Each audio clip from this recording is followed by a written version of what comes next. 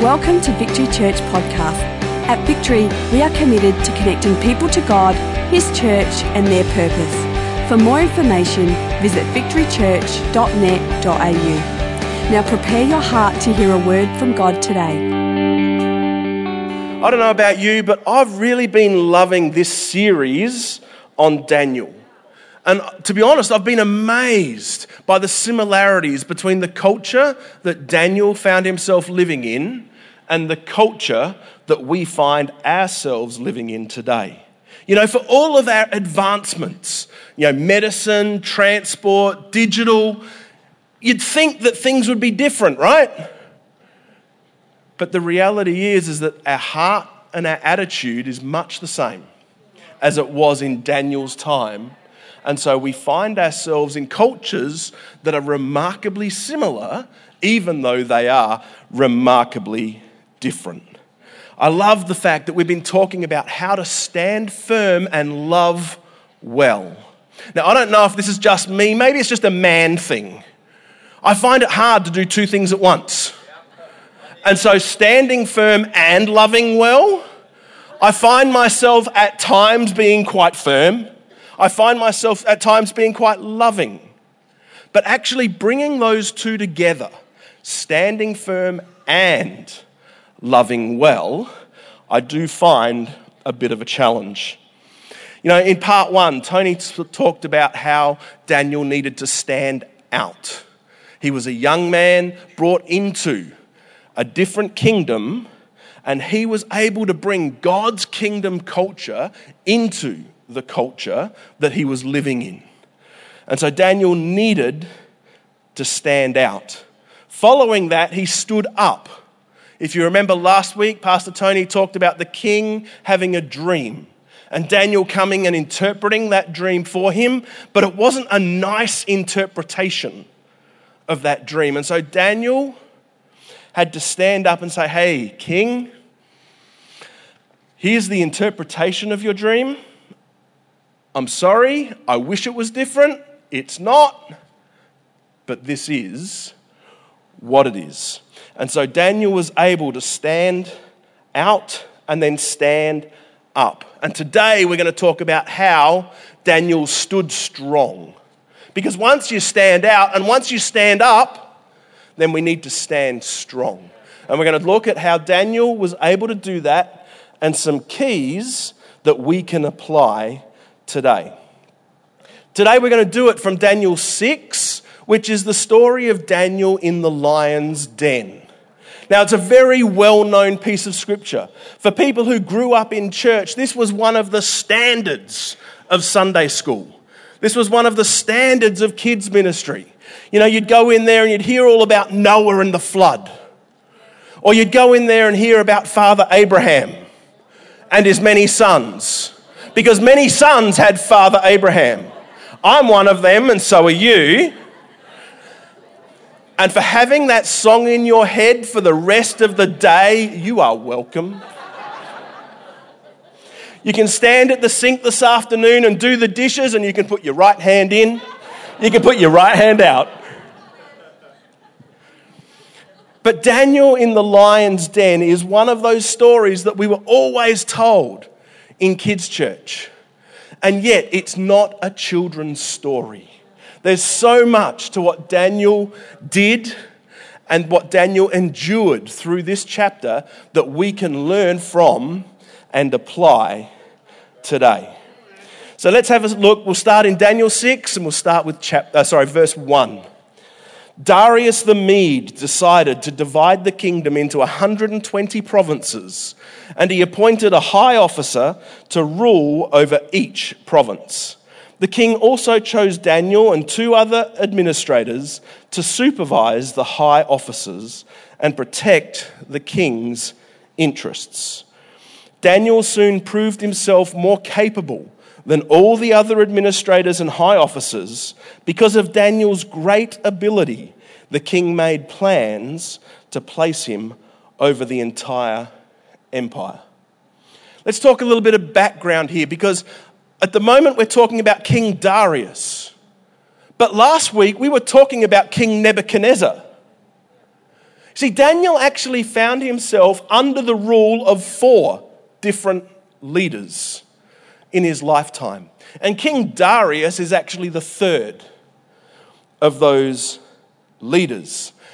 Daniel is no longer the younger man that we so often depict. If you have a look at the screen, all those lions just waiting and Daniel there, Bible scholars would say that by this stage, Daniel was about 82 years of age when he was in the lion's den.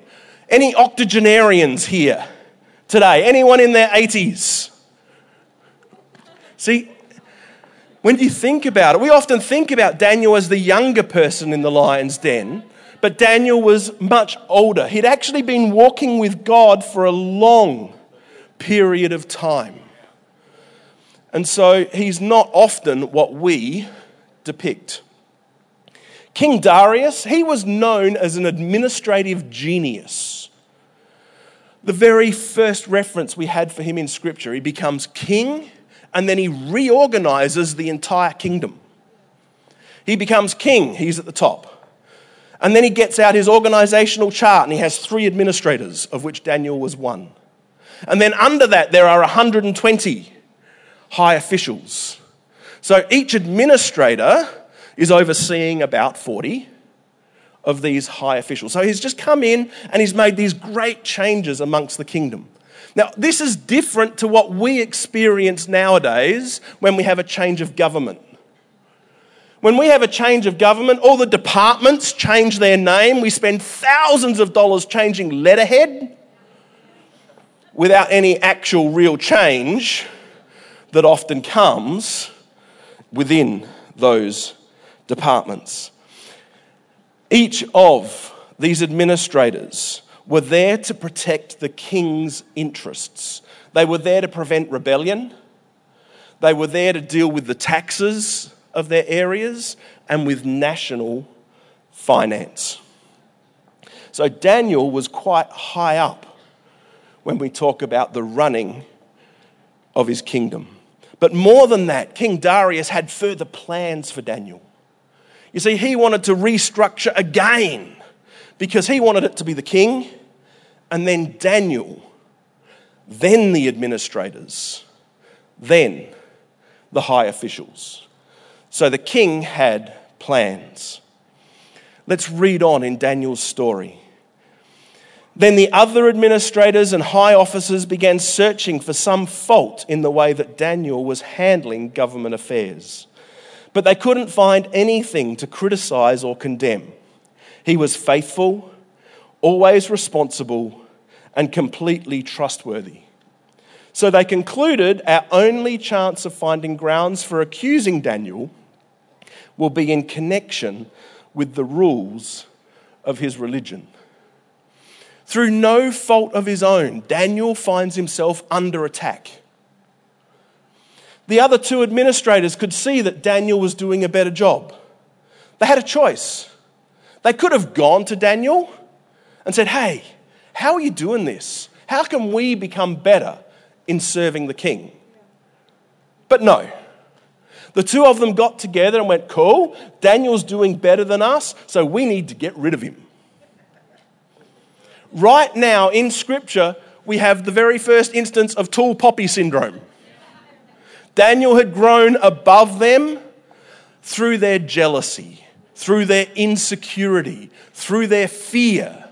We need to take him out.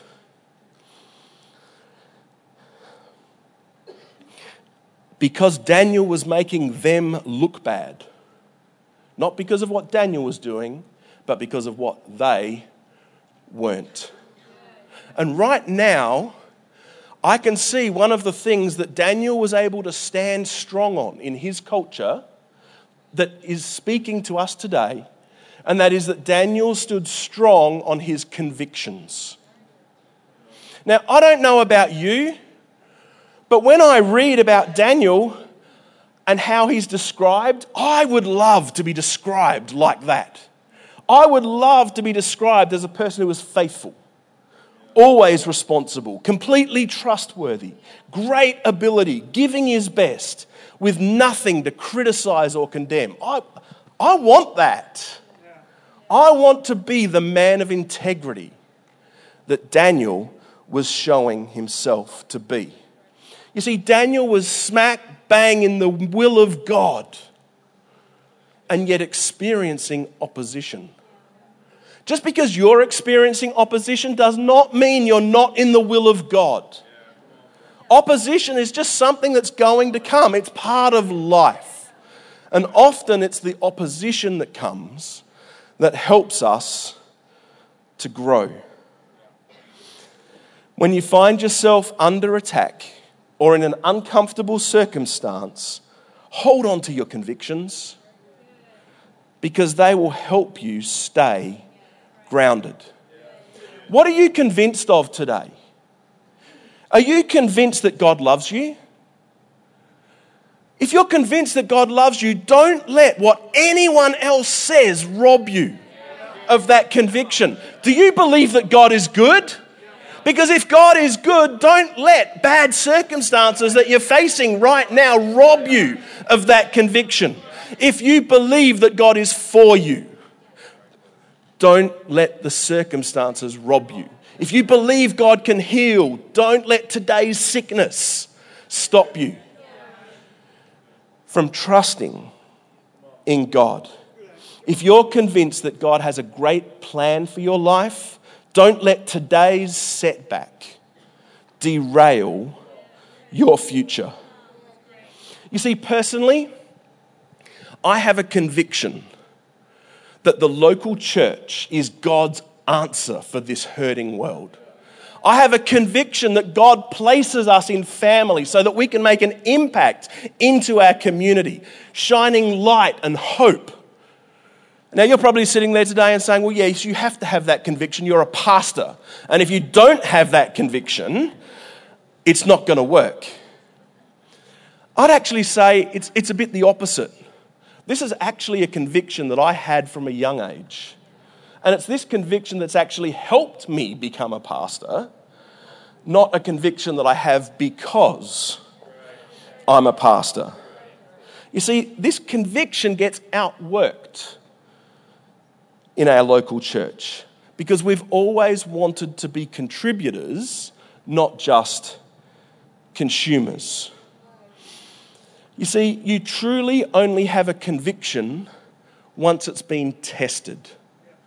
And every conviction you have will be tested. You see, this conviction that we have about the local church got tested early on in Kathy and I married life. Because friends would invite us out to parties on Saturday nights. And if we stayed out too late, we knew that that would affect what we were doing in church the next day. It created issues at times within our families because family would put on an event expecting everyone to come and we would say, hey, you're doing this on a Sunday. We would love to, but our conviction is that we need to be in church.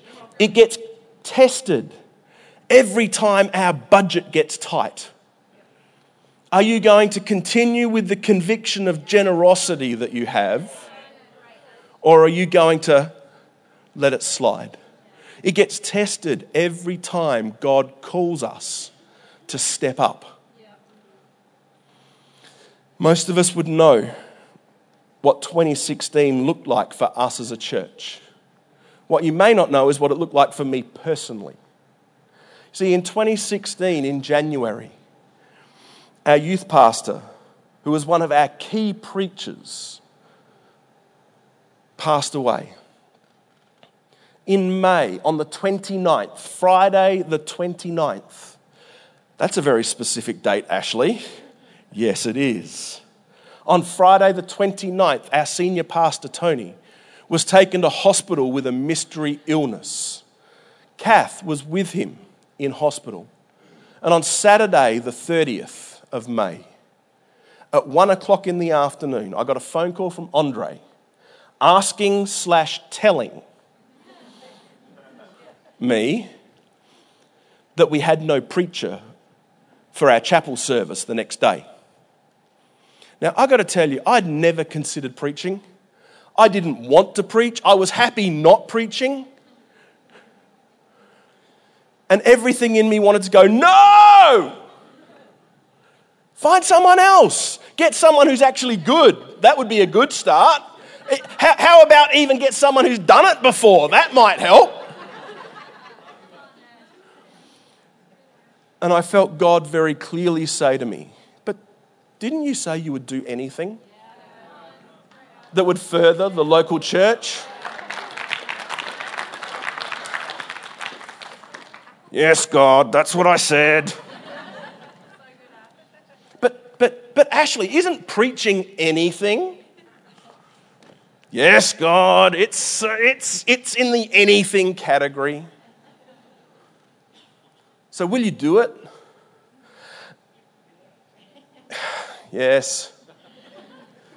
You see, it's the conviction that I had that made me say yes. It wasn't the desire that I had. It wasn't that I was wonderful. It's the conviction that I stood on that made the answer come. Now, I wish I could say that off the back of that yes, my message was just downloaded from heaven and it was amazing. It wasn't. In fact, on that Sunday morning at 6 o'clock, I found myself lying in the bottom of our shower, crying, God, don't let me suck. Oh, God, whatever happens, just don't let me suck. That preacher's never seen the light of day since. And what I can say is that whatever happened, it got done. But it got done based on a conviction that I would always do what I could to further the local church. 2016, with everything that the church faced, was actually a hard year for me personally. Not just because of what we were facing.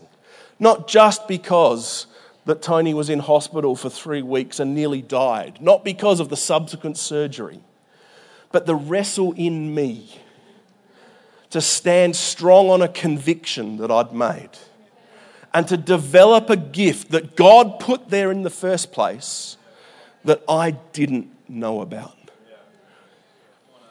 Will you stand strong on your convictions? You see, the thing that I learnt, if you don't live out of conviction, you will live out of convenience. And nothing great is built on convenience. If you want to build great relationships, it will be inconvenient, but you do it based on your conviction. If you want a great marriage, it's done on conviction, not convenience. If you want a great church, it's done on conviction, not on convenience. God doesn't call us to a life of convenience. He calls us to a life of purpose. And just like Daniel was able to stand strong on his convictions within his culture, we're called to do the same. Let's stand strong on our convictions within the culture that we find ourselves. Let's stand strong and not allow circumstances to dictate to our convictions. Let our convictions dictate to our circumstance. Coming back to Daniel's story, the two administrators knew that they had to set a trap for Daniel. They knew that it had to involve his religion. They knew his devotion to prayer and they tried to use it against him. The two administrators went to King Darius and effectively they butted him up. King Darius, you're looking real good today. King Darius, it is so amazing to be under your rulership. King Darius, you are so awesome. In fact, I think you are so awesome that for the next 30 days, no one should be able to pray to any god or anything except you, because you are that good. And King Darius said, yes, I am.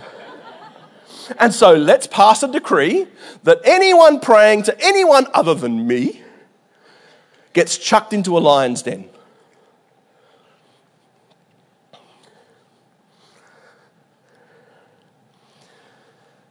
How did Daniel respond when he heard that decree? In verse 10, it says, but when Daniel learned that the law had been signed, he went home and knelt down as usual in his upstairs room. With its windows open toward Jerusalem, he prayed 3 times a day, just as he had always done, giving thanks to God. You see, Daniel not only stood strong in his convictions, but he stood strong in his disciplines as well. When Daniel heard the bad news, what did he do? His usual. As I said before, Daniel was about 82 years of age by this time. He had had 82 years of walking with God. He'd already decided years ago that he needed to pray.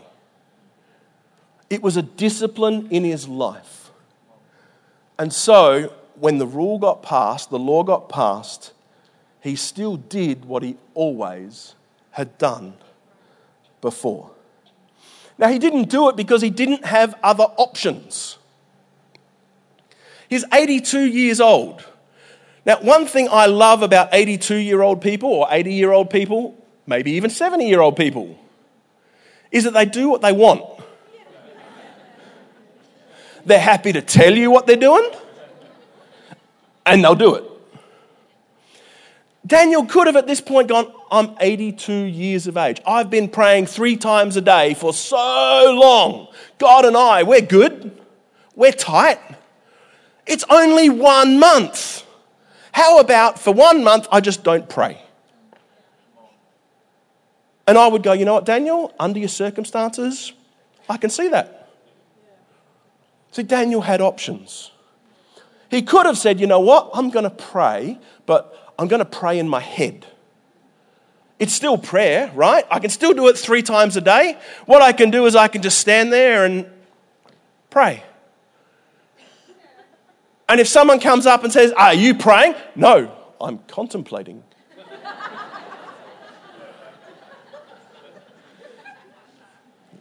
Can't you see that cloud? It's amazing. See, Daniel had options, and yet he chose not to use either of them. Why? Why would you do that? Because Daniel knew that both of those other options represented one thing: compromise. And Daniel wasn't going to compromise his disciplines based on a law. Now you may be thinking, hey, what's the big deal? He's still saved. It could still work. It's just a month, it'd be okay.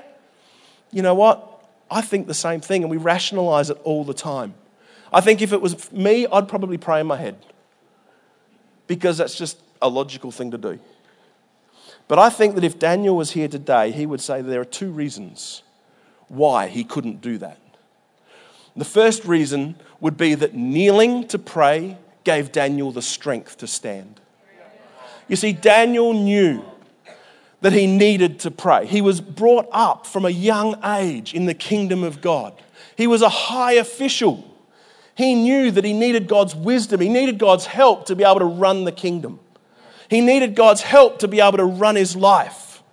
And it was actually the prayer, the relationship with God, that gave him the strength to stand. We actually have access to the greatest power and resource in the whole universe. And yet you've got to ask, how often do we actually utilize that? In Hebrews 4 verse 16, it says, so let us come boldly to the throne of our gracious God. There we will receive his mercy and we will find grace to help us when we need it most. What gave Daniel the strength to stand? This. He knew that by coming into the presence of God, by getting the download from heaven, by kneeling to pray, he would have the strength to stand. You see, prayer for Daniel wasn't a last resort. It was always the first place that he ran to. In all circumstances, prayer is both the most important and the most powerful thing that we can do. I think the second thing that Daniel would say was that you actually are your disciplines. You see, Daniel was known as a man of prayer. The two other administrators knew that this setup would work. How did they know it would work? Because prayer was who Daniel was. It wasn't something that he did. And so the two administrators were able to put a plan in place, tricking the king because of Daniel's discipline. You see, it is possible, or our disciplines will always come from our convictions, but it is possible to have convictions without disciplines. Think about that for a moment. Let me say I was here and I said, okay, I'm going to lose some weight. Conviction. But if I don't do anything about it, it doesn't become a discipline. So you see, the difference to getting from a conviction to a discipline is action. I can't have a discipline without a conviction. If I'm convicted about prayer, then the discipline of prayer should follow. Make sense? Our disciplines are the measuring stick of our convictions. You see, I said earlier that I've got a conviction that we would do all we can to build the local church. But it's more than a conviction, it's a discipline. You can look at my life and you can look at the way that I allocate my time. And it's a discipline, not only a conviction. You can look at the way that I allocate my finance. And you can go, from that discipline, I can see a conviction. It shows in the way we parent. From that discipline of parenting, you can see my conviction about the local church. See, the problem is that when we have convictions without disciplines, we have belief without behavior. We have talk without action. And when we have that, we have hypocrisy. Our convictions need actions to turn them into disciplines. And so Daniel was able to stand strong in his culture because he lived out his convictions. He stood strong on his disciplines, and we need to do the same. Coming back to Daniel's story, the two administrators, the law has been passed. They saw Daniel praying and went and dobbed on him to the king. Scripture says the king was distraught. The king loved Daniel. And to be honest with you, what's there not to love? Daniel was faithful, good at what he did, without reproach. The king loved Daniel. And yet he'd also passed this law and he didn't know what to do. And he procrastinated and he waited and in the end had no choice. And so he needed to follow through on the law that Daniel needed to go into the lion's den. The king came out, they threw Daniel in, they put the stone over, they sealed it. An official seal was put on the stone.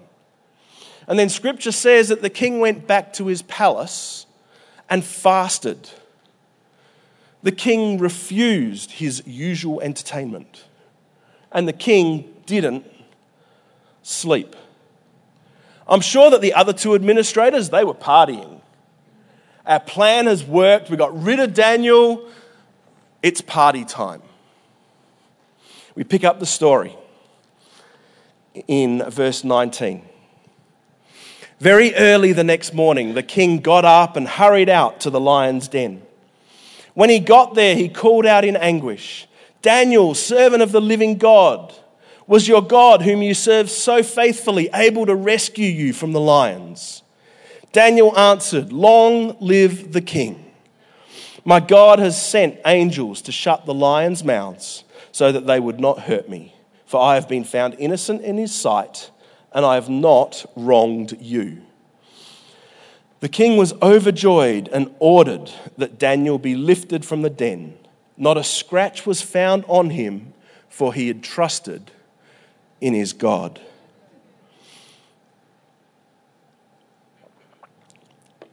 The final point that we see Daniel standing strong is in his trust. We all love this part of the story, right? This is the part of the story where God's come through, it's miraculous, it's amazing, woohoo! We all love this part of the story, but think about what it was like for Daniel. You see, the lions were real lions. They weren't just pussycats in there, right? Daniel was being thrown into a den. There's anxiety, there's fear, there's hope. Oh, my God can. Oh, but what if? Oh, but my God can. Oh, but. Imagine what it was like for Daniel at that time and what he had to deal with, the roller coaster of emotions that would have been there. You know, I don't know what you're facing this morning, and maybe you feel the same as Daniel. I've done everything right. I've done all that I could, but I still find myself in this lion's den. What do you do? You see, at times like this, there's always lots of questions. Why me? Why do I have to do that? Why are bad things happening to me? I'm a good person. Why, God? What else do I have to do? Daniel's response to all of these questions isn't a direct answer, but it's trust God. Whatever you're facing today, whatever you're feeling today, trust God. Scripture says it's because of his trust in God that not a scratch was found on him. When you live God's way, you can always trust him with the results. When you live God's way, you can always trust him with the results. If I'm honest with you, this is the bit that I find hardest. It's not that I don't trust God. I know God's amazing. I know God's all powerful. It's not that I don't trust him. It's just that I keep trying myself. You see, I find when I get into these situations where, all these things are coming against me, I keep trying to find another solution. I keep trying to find another angle. I keep trying to find, well, what if? What if, can I do this? Will something else happen? There's a time where we need to stop and let God. We can say, you know what, God, I've done all I can do. The results are in your hand now. For me, it's a question of control. I'm trying to control an outcome, but I don't have any control over the outcome. I need to give up control and let God step in for me. But we always come back to the same question. What happens if God doesn't come through for me like he came through for Daniel? What happens if I don't get saved? There are two scriptures that are my go-to when I feel like this. The first one is Romans 8:28. We know that God causes everything to work together for the good of those who love him and are called according to his purpose for them. God, I can't control the outcome. I don't know what I'm doing, but whatever happens from here, God, I trust that you will make it for my good. The second verse for me that it's a go-to, Philippians 1:21. For I fully expect and hope that I will never be ashamed, but that I will continue to be bold for Christ, as I have been in the past. And I trust that my life will bring honor to Christ, whether I live or die. For to me, living means living for Christ, and dying is even better. What helps anchor me? What helps me keep my trust in God? God's got everything in his hand. God's got everything in his control. And regardless of what happens, he will turn it for my good if I trust him. But even if he decides that my time here is done, I get to go home with Jesus himself. I get to go home and live in the presence of God forever, because dying is gain. Even though these scriptures were written some 500 years after Daniel, I'm sure that Daniel would say the same thing. I've walked with God. I know my God. I can trust my God with everything. And even if it doesn't work out the way I hope, I still get to be with Jesus forever. Daniel was able to stand strong in the face of death in the lion's den because of his trust in God, both for this life and the next. In conclusion, and as the band comes, Daniel found himself in a society that was hostile towards his faith. He faced laws that violated his faith, and he faced serious consequences for not complying with those laws. Sound familiar? And yet Daniel was able to stand strong in his culture because he stood strong in his convictions, strong in his disciplines, and strong in his trust. And church, that's our prayer for you too, that we'll stand strong in our convictions, strong in our disciplines, and strong in our trust. Thank you for taking the time to listen. If you have any questions, please email us at admin@victorychurch.net.au.